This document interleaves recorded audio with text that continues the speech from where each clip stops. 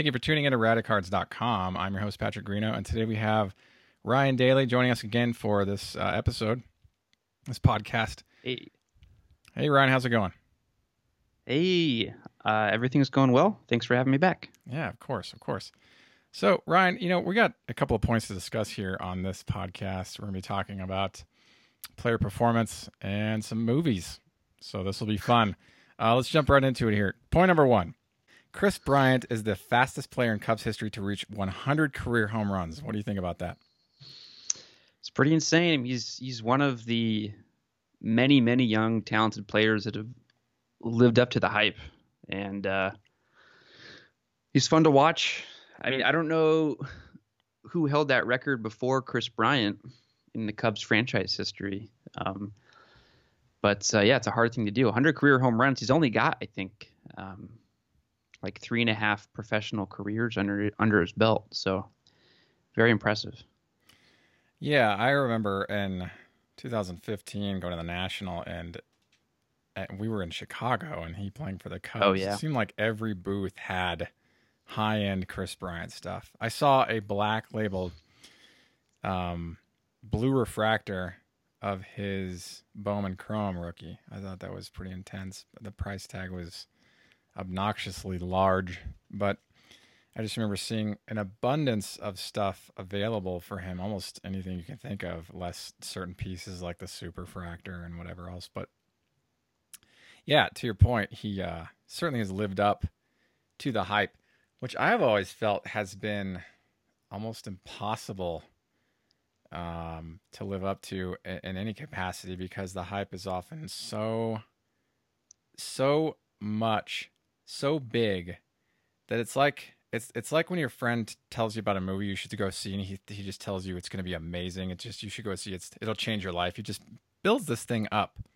So when you go see it, you're almost instantly let down because you've built up this huge, monumental, unachievable goal of being just blown away by this thing. Back in when Liar Liar came out, that movie with Jim Carrey in the 90s, I saw that with a friend, and he had been harping on me about going to see it because it was so funny. And when I got there, I was kind of bummed out because it kind of ruined it for me. I was like expecting so much, to walk away with a changed man. But I was like, dude, it's like, why would you do that to somebody? I just feel like, dude, yeah, it's a good movie. You should go check it out. And like, whatever. Like, I almost feel like the less emphasis you place on the value of something, the more probable a high return will become, because the goal's attainment, it becomes more of a possibility than an impossibility.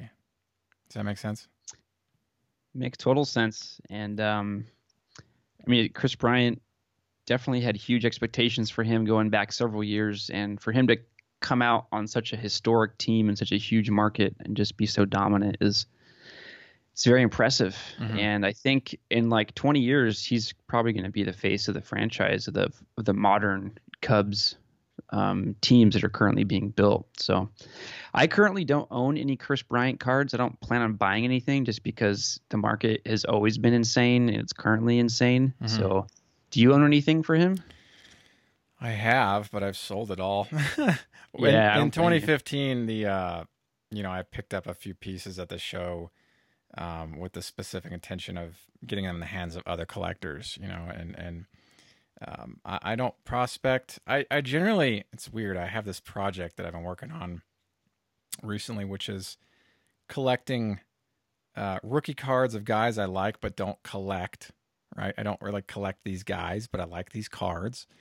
And they're rookie era cards. So they're like prospect years leading up to their rookie year. And with print runs of 25 or less. Like, that's been my thing, So I generally get these guys cards well after the hype has cooled off.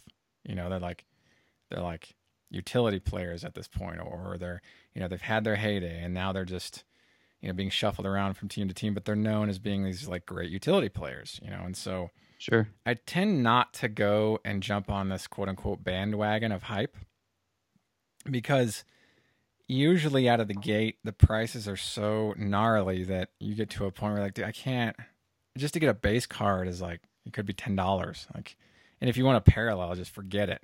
So I tend to wait until this kind of hype cools, and then I look for something that would kind of fit really well into my collection based on a specific set of criteria, parameters. Gotcha. And so Kris Bryant, although it's been a couple of years, 3 years, I'm still not in a place where I feel comfortable enough to get something of his. And honestly, there's so much available. Like, which one do I get? I prefer to go to the stuff that's not autographed, but there's a lot of that. And so I haven't made a purchase for my own collection for Mr. Kris Bryant, but who's to say what's going to happen tomorrow? True. Yeah, I kind of feel the same way, and I don't have any plans to purchase any Kris Bryant. But, for those that did prospect him, I'm sure they're very happy right now, to say the least. Yeah, I mean, there are guys that came up. I mean, I feel like most of the time the hype is impossible to meet, right? Like, I see it more often than not that guys come up, they're hot for a minute, and they get injured, and then they're out, and nobody cares, and then they come back and they're great again. But I see this more frequently. I feel like, or they turn into flops, which happens a lot less now than it did, say, in the 90s. But because people are being pulled into the market for different reasons than they are now. Now the markets are more analytical based, right? Like probabilities and things like statistics. Whereas, in the past it was based on maybe more trivialities, if you will. And so I feel like the chance of a flop is much less now, but I oftentimes feel like the chances of a flop still exist in some capacity. Granted, we've had guys come up recently that have been awesome for a long time.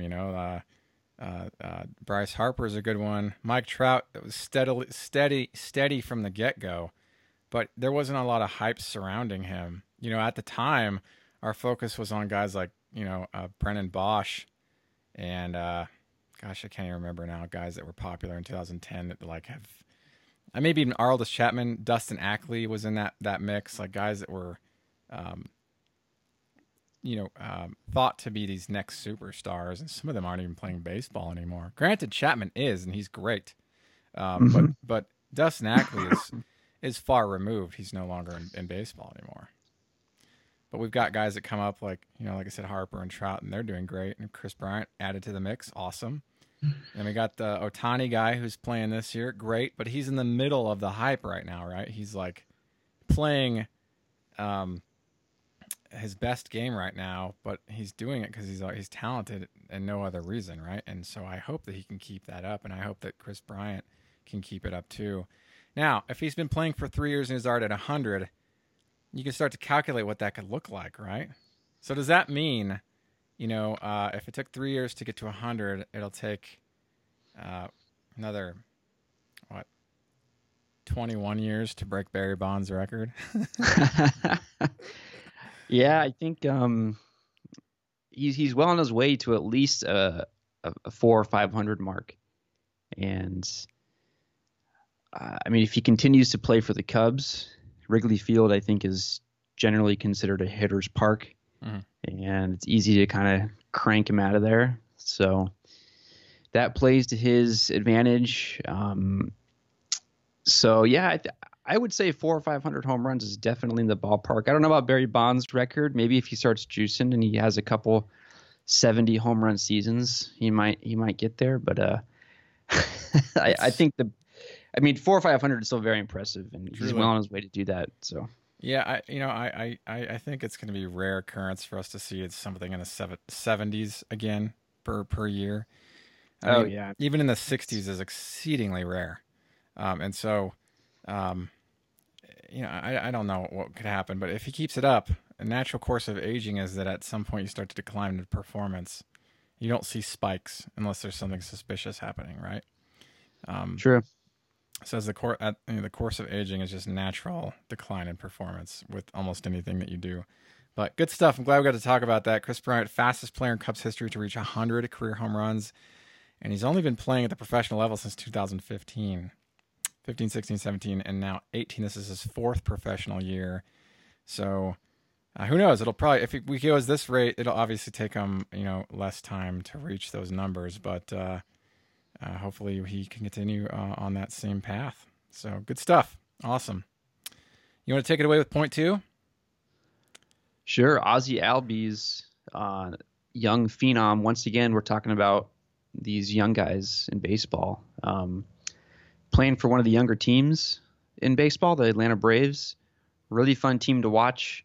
I think they're still in first place as of today. I didn't check the standings this morning, but they sort of surprised everybody. I think everybody knew that they had a lot of young talent, but it was just that. It was young, sort of unproven talent, and they've sort of ran away with that division.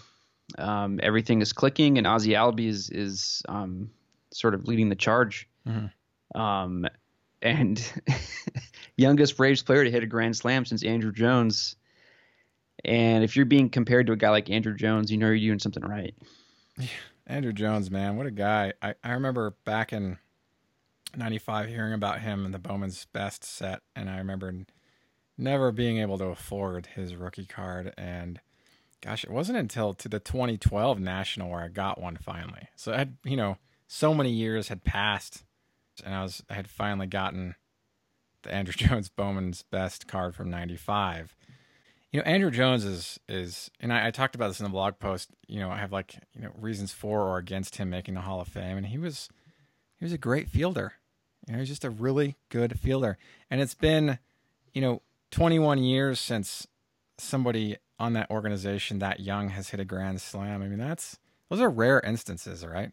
Like being that young and hitting a grand slam. Like those are like very rare combinations of situations, and I don't know a lot about this Ozzie Albies, but I know that he and Ronald Acuna are pairing up together on this team, and they seem to be making a pretty good duo for the Braves this year.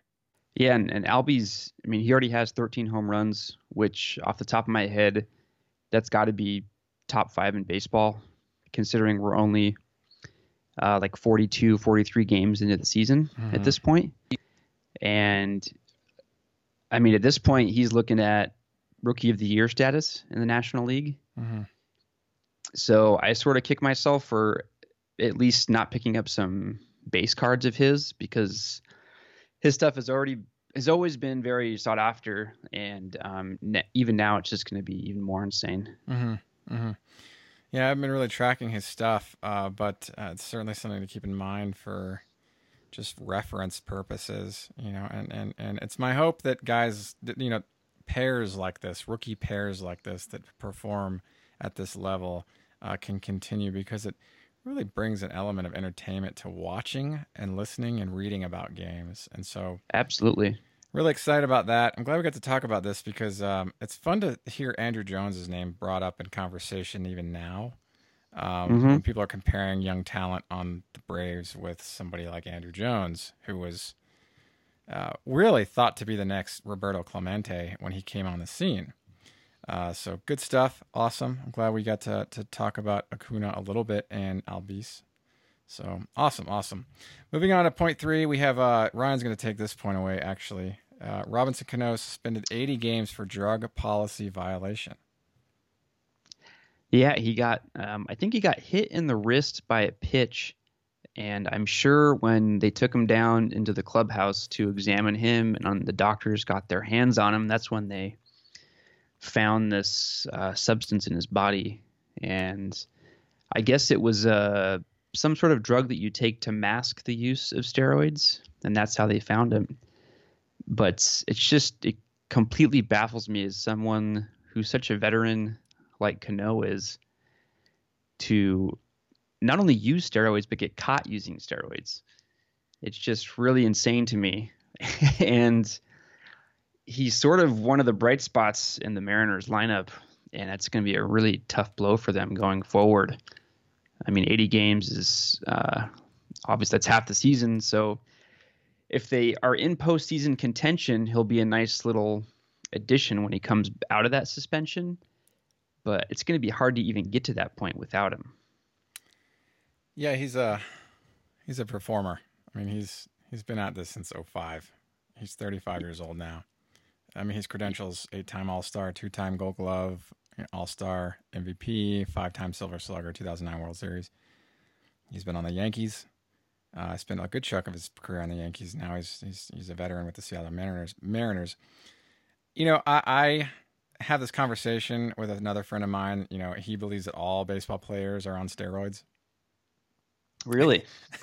You know, and you know, there's some, I think, some merit to that argument. It's not completely impossible to believe something as grandiose as that, but I don't think that everybody is anything, right? I'm not that generalizing. You know, sure. The only generalization I think is each one of us are humans. Outside of that, like, I can't really make any generalizations. So I can't subscribe to the thought that every baseball player takes steroids. But in order to stay relevant and to keep your job, you need to maintain at a certain level. And the only way to do that in some capacities is to, if everybody else is taking it, you have to kind of sort of take it too, right? It's like you have to maintain that same level of performance. And, you know, steroids help you do that. Because if you're in a team that everybody else is taking steroids and they're all better than you because of it, they're not natural, then, you know, why wouldn't you be able to do that too? Because even no matter how hard you perform, if you're not taking the steroids, you're not going to perform as well as the next guy in the same position that is taking them. Then they're going to offer him the job and not you, you know? And so to keep your contract, to stay on teams, the argument is that just to maintain, you know, steroids can help you do that. And also they help you heal faster. You know, there's an argument around the value of steroids in these capacities. Granted, I'm not saying that steroids are a good thing to take. What I'm saying is that the reason why players take them there are certain valid reasons why they're selected to be taken. Not saying that they're a good thing to take. You know, they're very damaging on the body. Long-term effects are very negative. But it gives you the ability to perform at the same level that everybody else is performing at, because let's say everybody else is taking steroids for the sake of conversation. Then you have to be in that ballpark taking the steroids to even play at that same level. Well, that's the classic argument when people talk about Bonds and McGwire, is that back in the late 90s, everybody was juicing, and they were able to, you know, hit a bunch of home runs off these other pitchers that were all bulked up and juicing. So it's kind of a level playing field a little bit. I mean, it's obviously not a very transparent issue. We don't know who was juicing. And I mean, those guys actually were never officially caught by MLB. It was just so obvious to a lot of people that we all think of them as juicers now. Who's that? So Bonds and McGwire. Well, McGwire has come forward. He admitted it, right?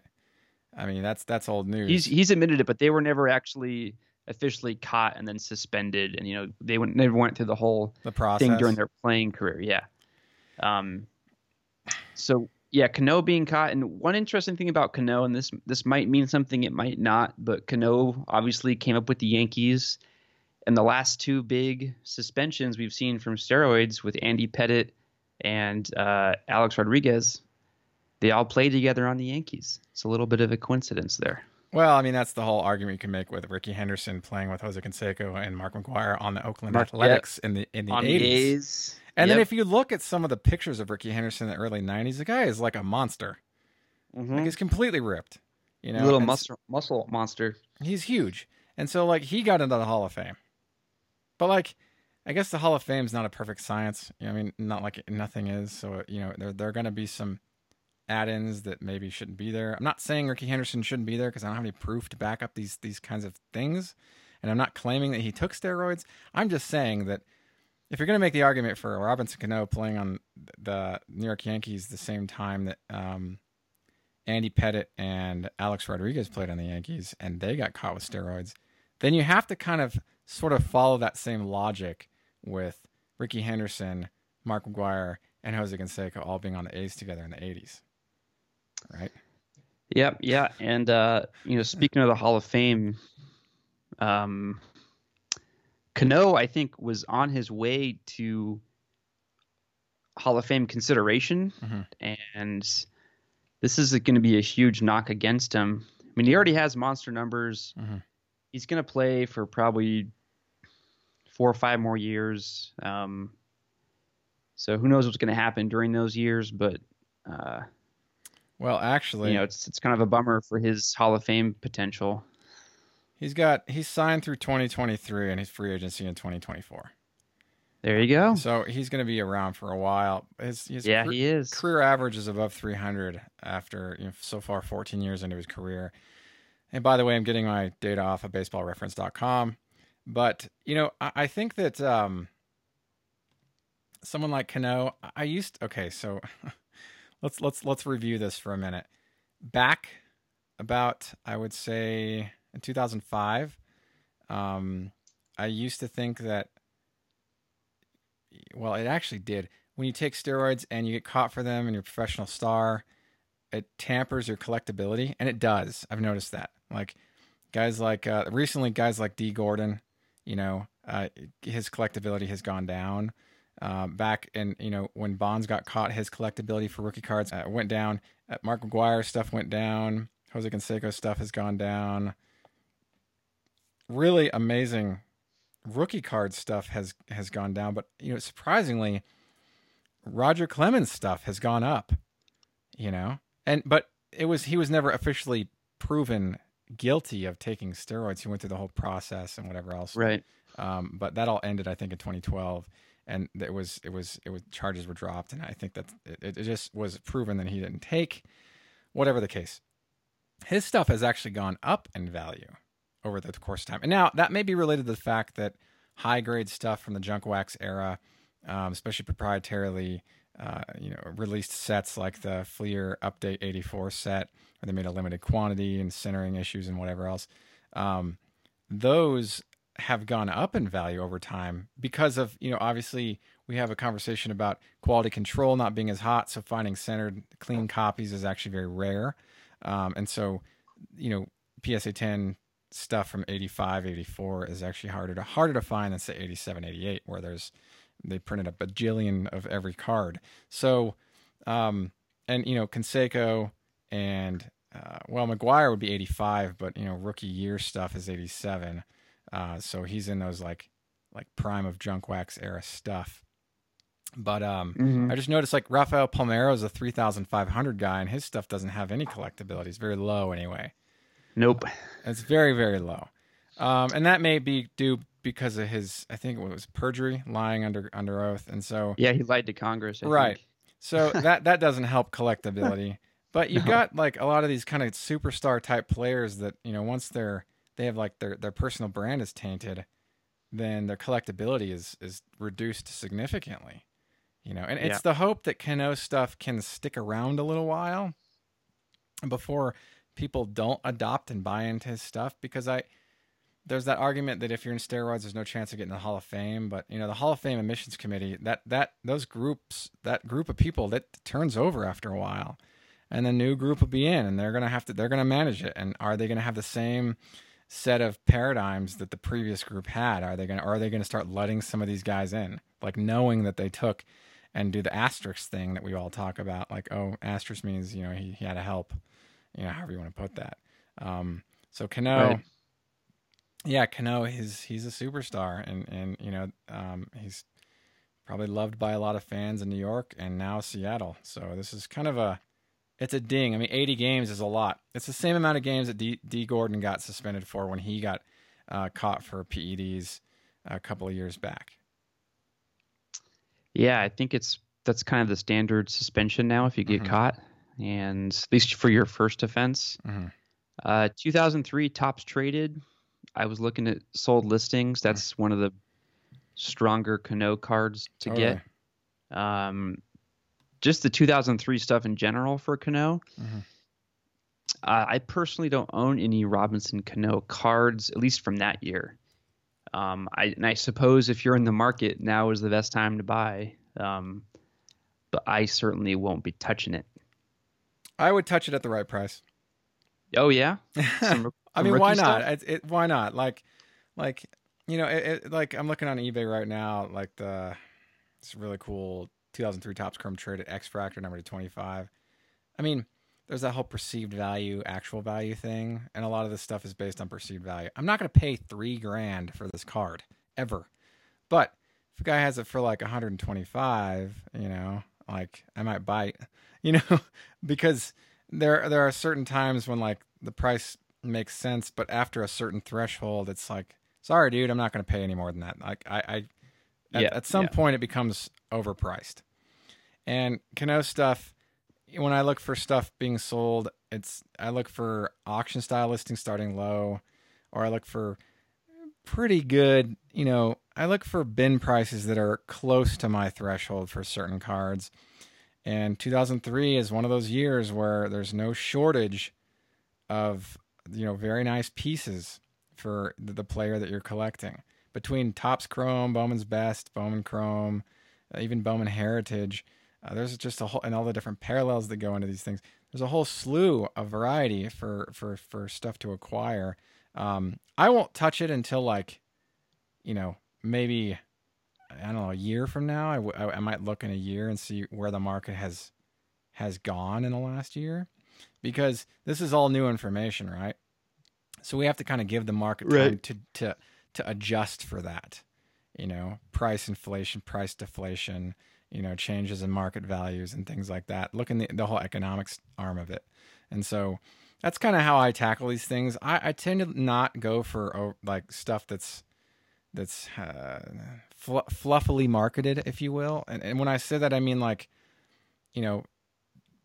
using a lot of exclamation marks and capitals and wows in your titles and descriptions. Just because you think it's really cool doesn't mean everybody else does. Just because you think it's worth $3,000 doesn't mean the market's willing to bear $3,000.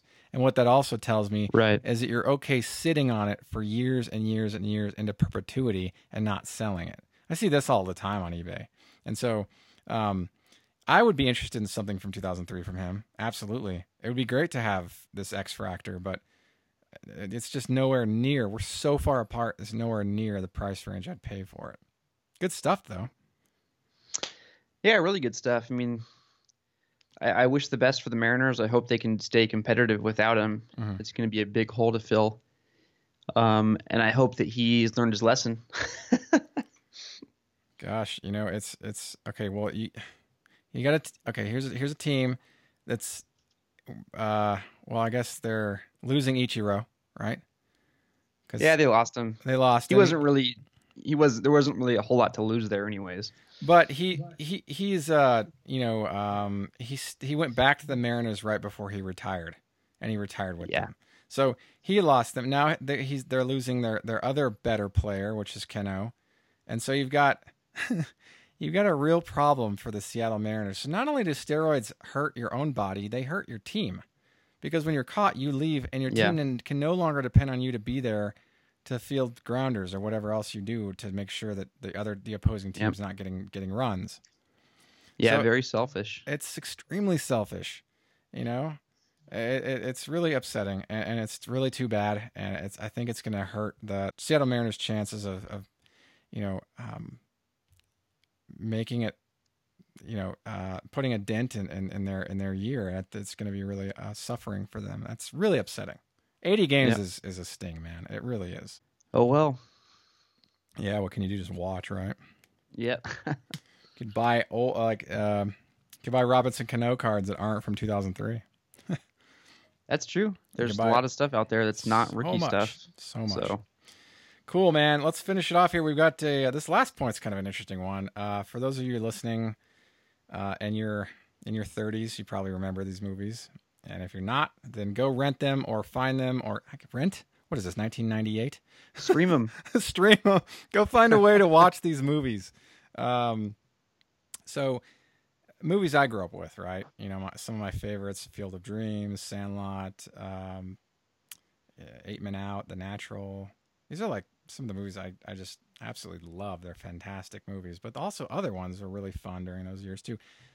In 1993, a movie, Rookie of the Year, came out. The kid who's, he falls on his arm, and all of a sudden he can throw the ball like 1,000 miles an hour, and he gets everybody out. And so they draft him with the Cubs, and he's doing really, really well. And at the end of the movie, he falls on his arm again, and now it corrected the problem. Now he can throw like a 12-year-old again. So, he retires from sports, and he goes back to being a kid again. All right, that's essentially Rookie of the Year in a nutshell. So it's a cute movie, fine. It's got the one guy from American Pie playing a lead role, but yes, it's a fun movie. And then you've got this other movie that came out the following summer. It came out in 1994, Little Big League. Okay, you got this kid whose grandpa owned the Twins, and then he passes away and passes on the team to the kid, and the kid goes up to the major leagues and manages the team. And at the end of the movie, they realize that he's better off being a kid. And so he goes out. Talk about spoilers, right? I'm just ruining it for you guys who haven't seen these movies. Sorry. So he goes back to being a kid, and the team is managed by the professionals. Essentially, these are kind of the same movie, right? Yeah. You got these kids who go into the professional because some situation anomaly, and then at the end of the movie, they're going back to being kids again, and handing the baton over to the professionals. But you get to see like the antics and slapstick comedy and this and that. They're actually very entertaining and endearing movies. They're a big part of my childhood, so I appreciate them. And if you're curious about watching these movies about two separate 12-year-olds essentially going into the big leagues, because that's really what's happening. They're two separate 12-year-olds going in and managing or doing something in the big leagues. And I was doing like a retrospective of these two movies recently. I was thinking these are kind of the same movie. I mean, the situations are different. The cast is different. The plot's kind of different because the one guy can pitch really fast. The other kid's managing the team. But really, if you look at the grand macro scheme of the thing, like you've essentially got kids in the major leagues that become kids again later. Like that's awesome. But I think that in 93 and 94, if we rewind to those years, it was really at the prime of maybe the tail end of the junk wax era.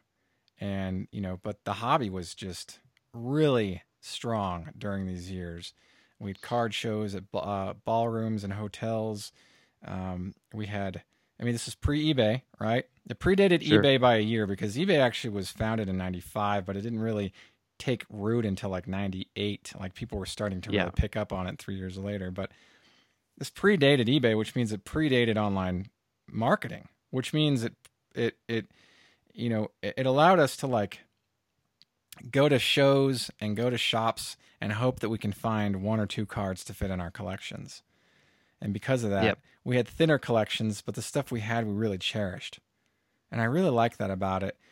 Pre-internet kind of helped us enjoy our collections in a way that is, in some ways, unmatched. But as a longtime collector myself, I'm just glad to have an opportunity to access cards to get into my collection that are, from all over the country.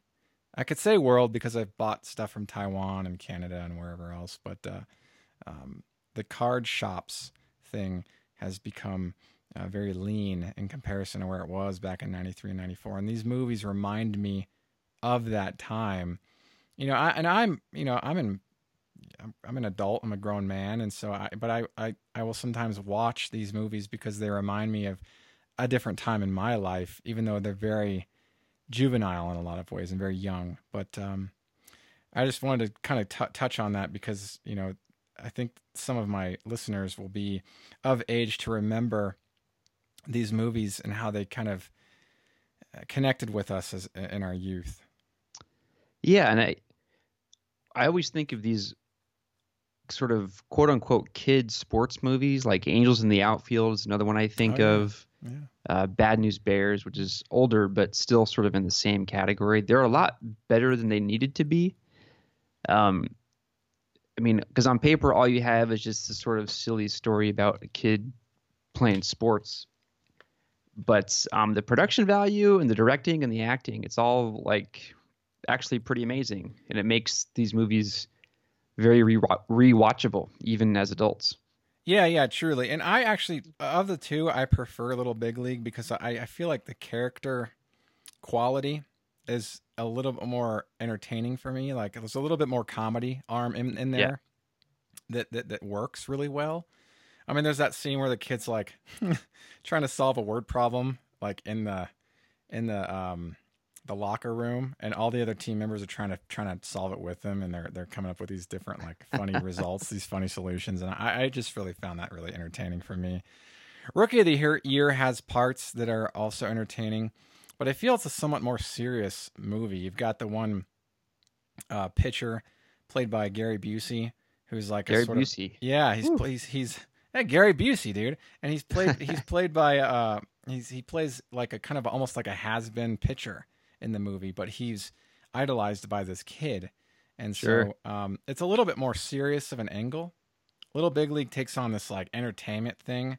You got the one big muscly guy that wears the leather jackets and wraps his chew in bubble gum. I mean, there's some funny scenes in that movie. I like that. And even as I've gotten older, if I watched that movie again, I would still get a kick out of some of these scenes.